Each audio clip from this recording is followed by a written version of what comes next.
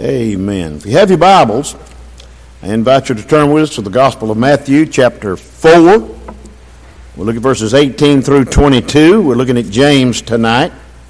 Matthew, chapter 4. We begin in verse 18. And Jesus, walking by the Sea of Galilee, saw two brethren, Simon, called Peter, and Andrew, his brother, cast a net into the sea, for they were fishers. And he says unto them, Follow me, and I'll make you fishers of men. And they straightway left their nets and followed him. And going on from there, he saw two other brethren, James, the son of Zebedee, and John, his brother, in a boat with Zebedee, their father, mending their nets. And he called them.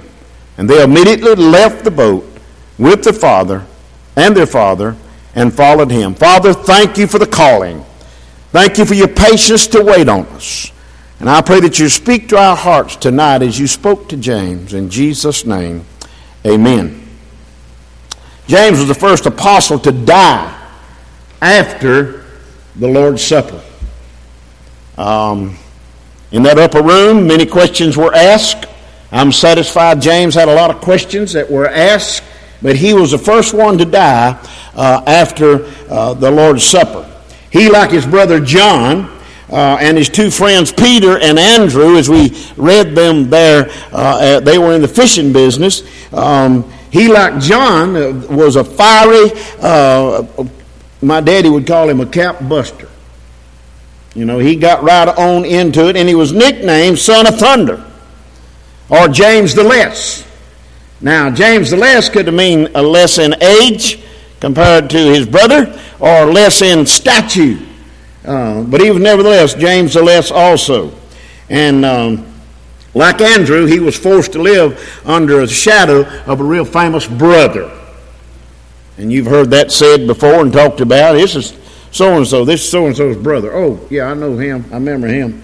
And so a lot of times he might have been put down. But as we see his famous brother moving right along, John, we understand, and James and Jesus all were cousins. And thinking about that, Peter, James, and John were with Jesus when Jesus raised Jairus' daughter. They were all present. They saw a dead person come back to life again. They were together at the Transfiguration when Jesus was transfigured and taken out of this world. They saw him leave this world. And it's amazing to me how they could, couldn't help but move forward in sharing the gospel of the Lord Jesus Christ and believe that he said, hey, I'll be back. They were also in the Garden of Gethsemane with him when the trial was heavy, when the trial was hot, when Jesus was about to fold under, and he simply said, but not what I want, but what you want. You know, I think many times as I have working through the disciples so far, I could put myself with James so far. I'll share some of that with you as we go. But first of all, if we look at James, the first one to die of the disciples, I want us to think about his decision first. We see it there in verse 20 through 22. Chapter 1 of James's life is a life of decision. We all have to make decisions. We make decisions every day. And some of those decisions affect us for the rest of our life. So we need to be cautious. We need to be careful when a decision time comes of how we decide.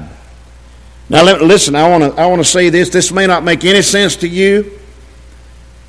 As a Christian, born again child of God, when somebody comes and says, listen, I feel like you're the person to do this job.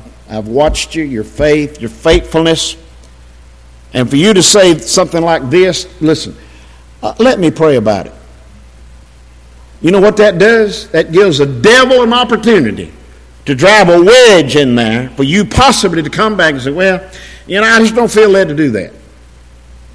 Why not? Well, get somebody else. Why?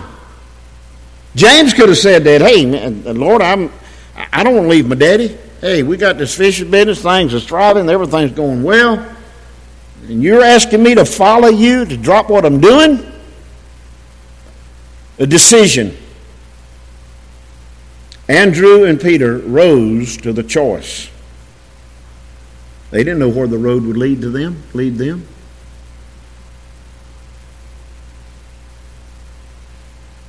I think about my own life.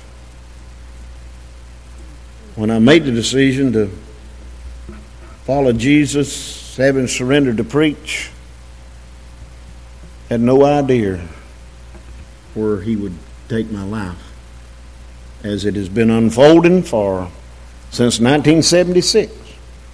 It continues to unfold, page after page, decision after decision. But anyway, they left their business, left their families. Now understand, not their wives, but they left their families. Just like Lynn and I, we moved away. But you know, it was sort of funny. Lynn and I got married in 1970. I forget which set of parents moved first, but I think it was mine.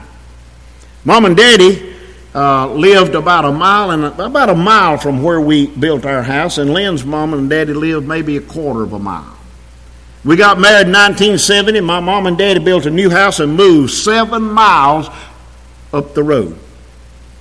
Wasn't long, Lynn's mom and daddy sold the house where she was raised, moved 7 miles in the other direction.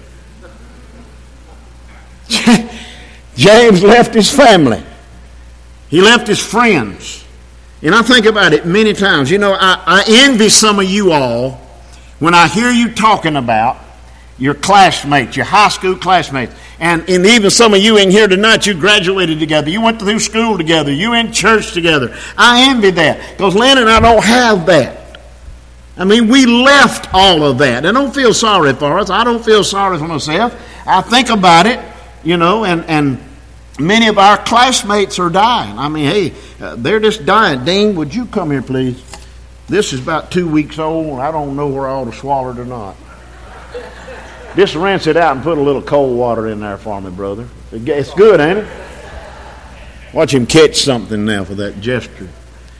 But, hey, we moved away. It was decision time. We had to make a decision. God had opened the door. He had given the opportunity, and it was decision time.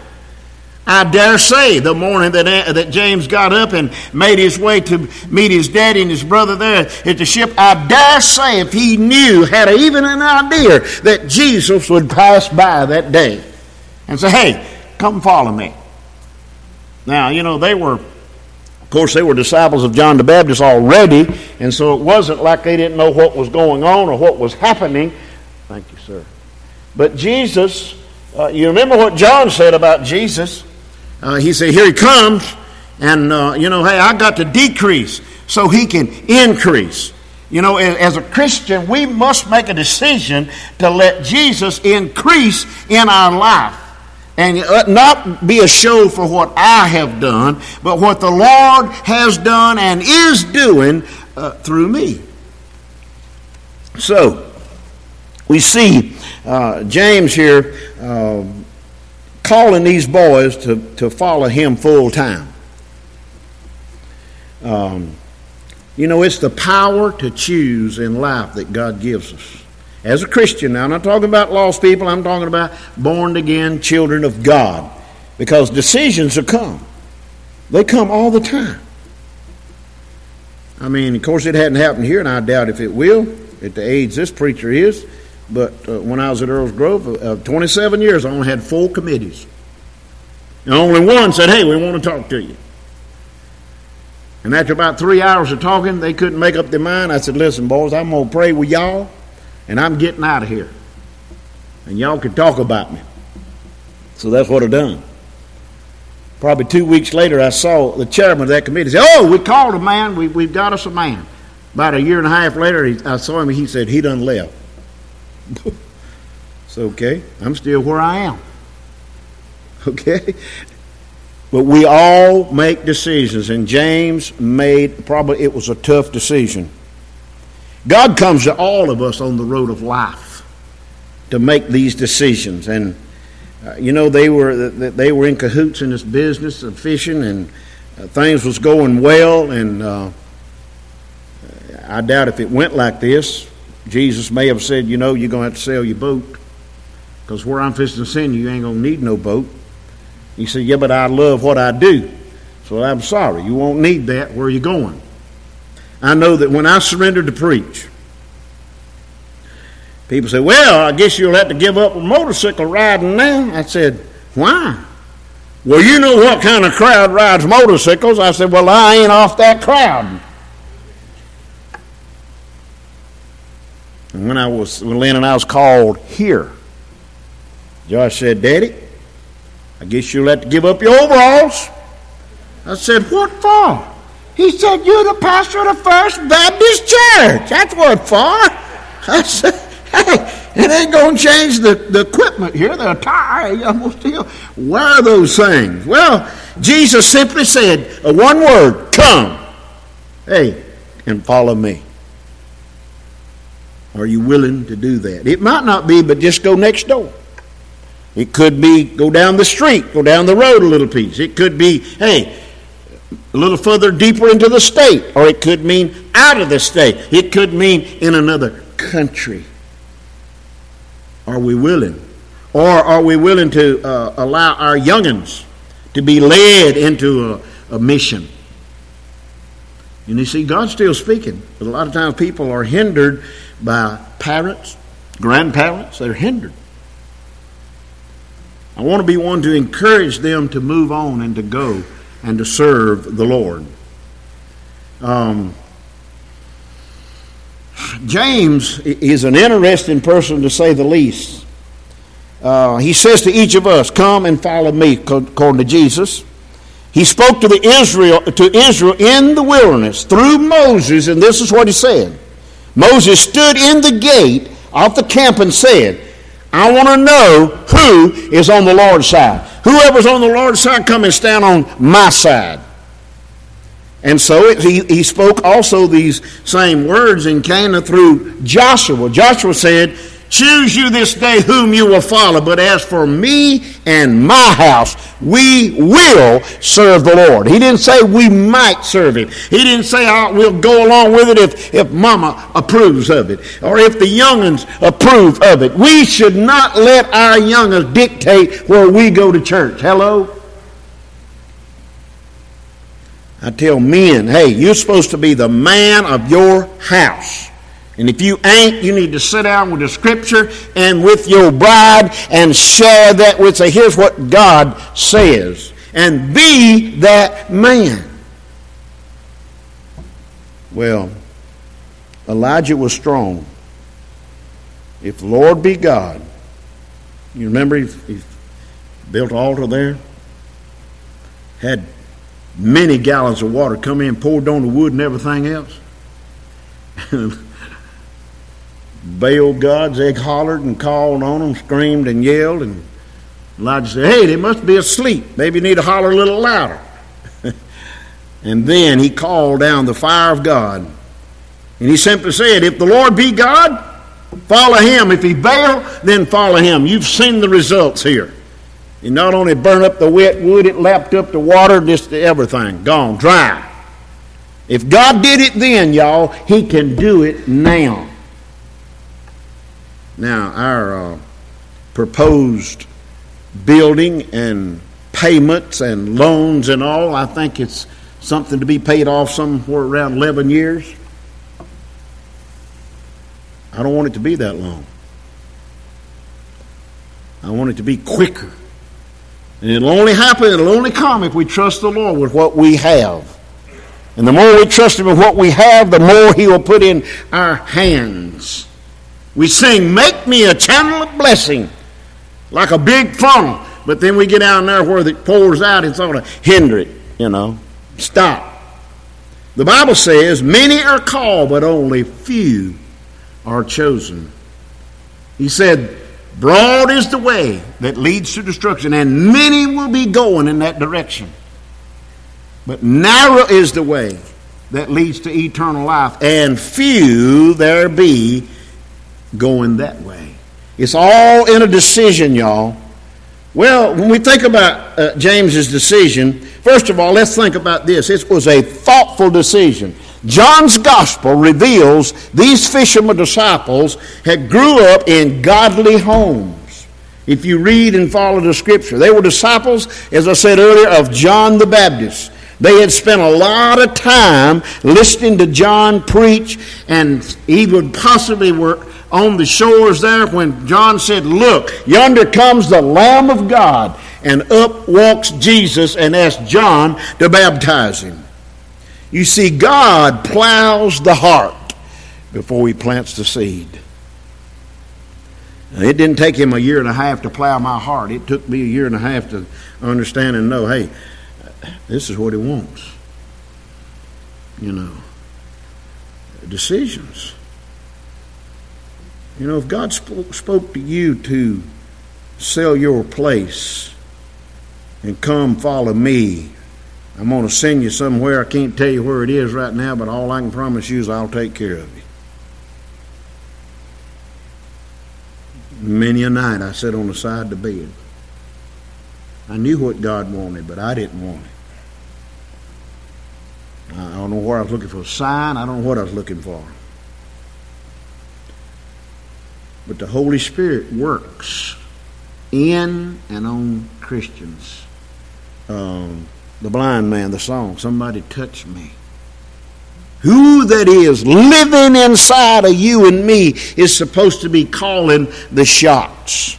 But sometimes we want to call the shots. You know what happens when we pull the trigger and it's only a snap because we weren't loaded just right.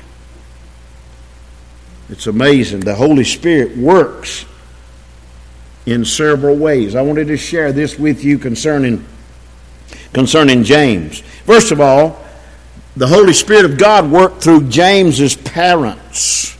Listen to this. Salome, the mother of James and John, was a godly woman. She was a faithful follower of Jesus. But in spite of the things, the fact is that she made a selfish request. She said, I want my boys to have the chief seats in the kingdom. I mean, Lord, you know I've raised them right. I raised them in the house of God. They know Scripture. They're willing to do all these things. They sing in the choir. They visit. They do all these things. And all I ask you is let them sit in the chief seats. Remember, Jesus said, hey, that's not mine to give.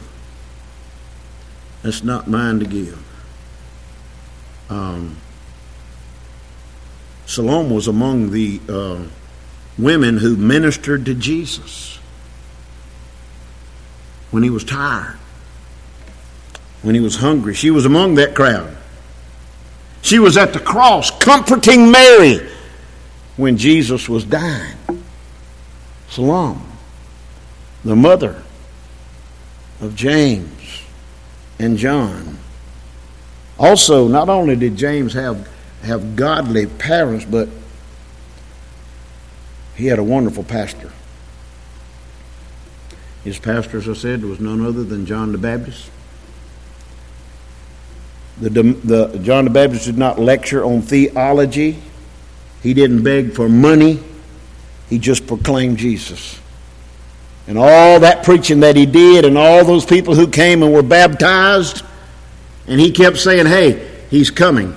There is coming one that I'm not even worthy to untie or tie his shoes. And he kept going. He kept preaching. He kept teaching. He kept baptizing. And then one day, up walks Jesus. And so these boys, Andrew, James, and John, they were drawn by this kind of preaching. Also, there was something working on the inside of James that drew him. Jesus said, no man can come to the Father unless he come through me. No man can come to the Father unless he is drawn by the Spirit of God. And that drawing of the Spirit of God is not just for a lost person to be saved. It's for a saved person to go further. To have a closer. We sing the song, just a closer walk with thee. Grant it, Jesus, if you please. Well, he does grant it. But we don't want to get that close, because if we get that close, we got to be more committed. And I don't want to be more committed. I'm committed as I want to be. And we miss out on the blessings that comes with a greater commitment to the Lord. You see, it's the power of the Holy Spirit that'll cause a person to surrender and go a little deeper. I'm not saying, hey, surrender to preach, surrender to be a missionary, but maybe surrender to more outreach, to reaching your neighbor. Going that extra mile with those you've already been a mile with, and they ask you to go a little further. To go a little further. We see not only was his decision a thoughtful decision, he thought through this thing, but we see him, it became a total decision. James and the others gave Jesus a top spot in their lives. A top spot in their lives. He came before self, he came before family, he came before material possessions. Matthew 6:33 says, what? But seek ye the Lord when? First. Seek ye the Lord first, while he may be found. And all these things will be added unto you. Let me tell you, Lynn and I didn't give up anything. Okay? All we done was surrender and follow the Lord. We continue to follow the Lord, and he continues to pour blessings. Okay? We haven't missed a payment. We haven't missed a meal. We haven't missed anything. Even when we were in Africa, God blessed and God provided. And he does it through people. Through people. When we think about James and all that he did, we not only think about the decision, which probably was not easy, but secondly, we think of the development of this thing. Verse 19 says, and he saith unto them, follow me, and I will make you, I will cause you to develop into becoming a fisher of men. You'll no longer worry about catching fish, but you'll be catching men's souls. After a moment of decision, James and all the people who surrendered to the Master enter into a long, slow, painful process. On the human side, I didn't want to leave. Lynn and I built a brand new brick house. Brand new. I thought I'd committed the worst sin in the world when I signed for the loan. $14,000. 3 bedrooms, a den, a kitchen, and a dining. Moved in with carpet on the floor. Through the entire house except in the kitchen. Brand new washer and dryer. Wow. And then later we built an in-ground swimming pool. I didn't want to give all that up. I didn't want to leave that spot. I mean, we had built that spot. We added on a bonus room, a den that laying brick up in West Virginia. I found some old hewed beams out, 4x6, still had the wooden pegs in them. And I asked the man about them. He said, if you want them, son, you can have them. I got them things. I brought them home, put them in that den.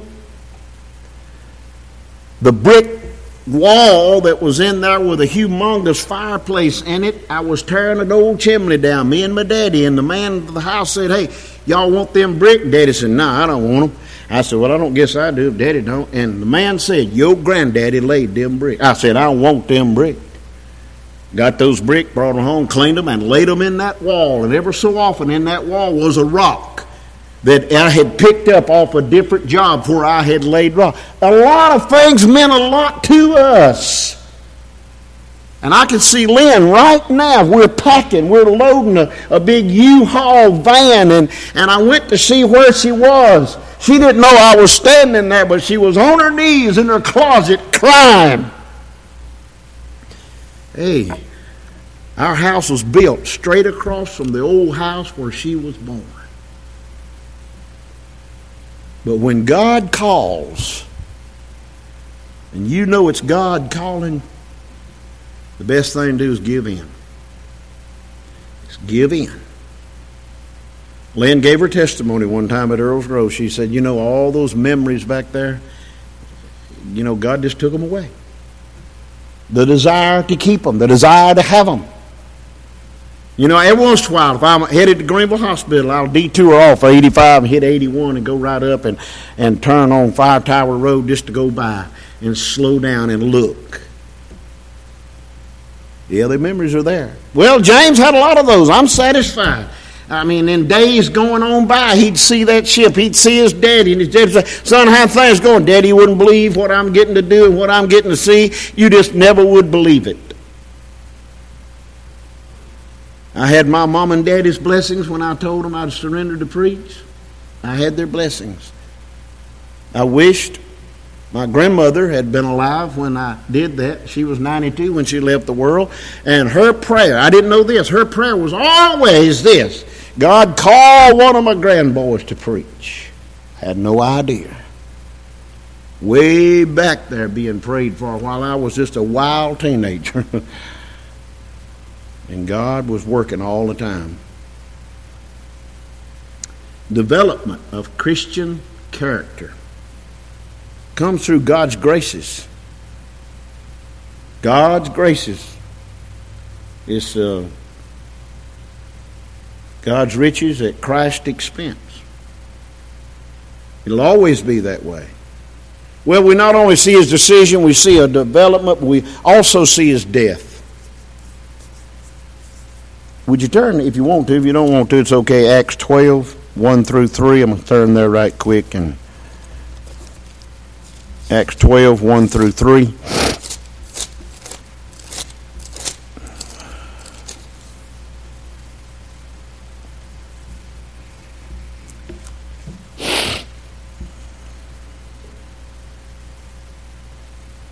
The third chapter in James's life is death. Are you ready? Where'd that thing go? Acts 12, beginning verse 1. Now about that time, Herod the king stretched forth his hands to vex certain of the church. And he killed James, the brother of John, with a sword. And because he saw it pleased the Jews, he proceeded further to take Peter also. Then were the days of unleavened bread. And when he had apprehended him, that is, when he apprehended Peter, he put him in prison and delivered him into 4 quaternions. How you say that, y'all? Are you looking at your book? Quaternions? Turnions? Where's Darrell Bibb sitting? Mr. Clemson? Huh? Okay, you ain't got any idea what that means? 16 men changed guards every 3 hours watching Peter. Peter was a man of God. Peter preached the word of God with fire, brimstone, hell. He preached it, and Herod didn't like it. So he put these soldiers guarding him to keep him, the Bible says, intending after Easter to bring him forth to the people. Peter therefore was kept in prison, but prayer was made without ceasing by the church unto God for him. And when Herod would have brought him forth the same night, now listen, Peter was sleeping between 2 soldiers, bound with 2 chains, and the keepers before the door kept the prison. And behold, an angel of the Lord came upon him, and the light shone in the prison, and he smote Peter on the side and raised him up, saying, Arise quickly. And his chains fell off from his hands. And the angel said unto him, Gird thyself and bind on thy sandals. And so he did. And he saith unto him, Cast thy garment about thee, and follow me. And he went out and followed him, and knew not that it was true which was done by the angel, but thought he saw a vision. My soul. Herod was bad news. It brought about the death of James. Put to death with a sword, the Bible says. And it pleased the Jews. And when it did so, he said, okay, if I got your approval, I'll go after the rest of them. Naming, hey, I don't know, it could have been Peter the pastor. I don't know. But he set out to go get Peter because he was an influence. Are you influencing anybody? Am I influencing anybody? If you are, the devil's going to go after you or me, so we'll stop being the influence because he don't want to lose another soul. James, killed with a sword. One swift stroke. 12 years after the death of Jesus, Herod rids himself of James. So I simply say James was killed in the line of duty.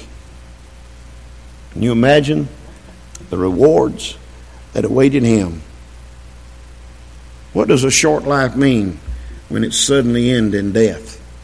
We see a viewpoint of his humility. Sudden death came upon James. It should humble all of us to acknowledge, hey, life goes on even without us. Life goes on. But we need to run the best race we can run while we run it. The viewpoint also, not only of humility, but his humanity. James was human. He did just like you and I. He sought the Lord, and he probably ran from him even. But this sudden dismissal of James should shock us into realizing this, how close we live to the edge of eternity. And we're only one heartbeat away, y'all. One step. Then we see the viewpoint of the heartache. His death saddened the hearts of those that loved him. Of course, you know who we're thinking about, probably the last person to die in our congregation. His absence saddens us. Quick. Well, not only a decision and a development in his death, but I want us to think just for a moment, and I'll be done, his destiny. Where are we headed? James, I'm satisfied, I guarantee he had no idea that Herod would be after him to kill him. But he surrendered to the Lord. The story of James does not end at the graveyard. Thank goodness it don't end at the graveyard. Following his decision, his development, and his death was his destiny. And we don't need to pity James for the way he died. He died in the line of duty. Somebody said, I hope I can die in the pulpit. Well, if so, fine. If not, that's okay too. But in the line of duty, wherever you are, wherever you will be tomorrow, your calling, of whatever kind of work you do, it's still a calling to share the Word of God, no matter where we are. To love people and to make sure we know whether they're saved or not. You could be the next person that would be asked the question, do you know if they were saved or not? You work with them. Do you know if they're saved or not? I understand you go to breakfast with them every morning. Do you know if they're saved or not? You work with them. Do you know? It's going to be embarrassing if you had to say, I never asked him. I never asked him. I was talking with a man. He's saved and baptized, member of a church. And I said, but what about your wife? He said, I'll have to be honest with you, I don't know where she's saved or not. Guys, you need to ask. You need to make sure. You need to know that. It's going to be sad or it's going to be comforting for you to know. You don't need to guess, well, I hope so, I think so, maybe it was, I don't know. The first apostle to die and leave was the first one to get back with Jesus. What about it? James, whom Jesus called. And he answered the call, not knowing that it would lead to his death. But his destiny his whipped cream, and he's enjoying it even today. Father, thank you for the evening. Thank you for James. Lord, he's an example for us. Probably didn't follow the Lord over 15 years. But he served him, and he served him well. Lord, help us to know that our time could end any time, that we need to serve the Lord with gladness. Come before his presence with singing. And lift up the name of Jesus. Because, Lord, we don't want rocks crying out to you. We want to do that. We want to worship you. I pray that you just speak to our hearts tonight. We love you, God. We thank you for all the provisions you provide for us through your Son, Jesus. In Jesus' name, amen.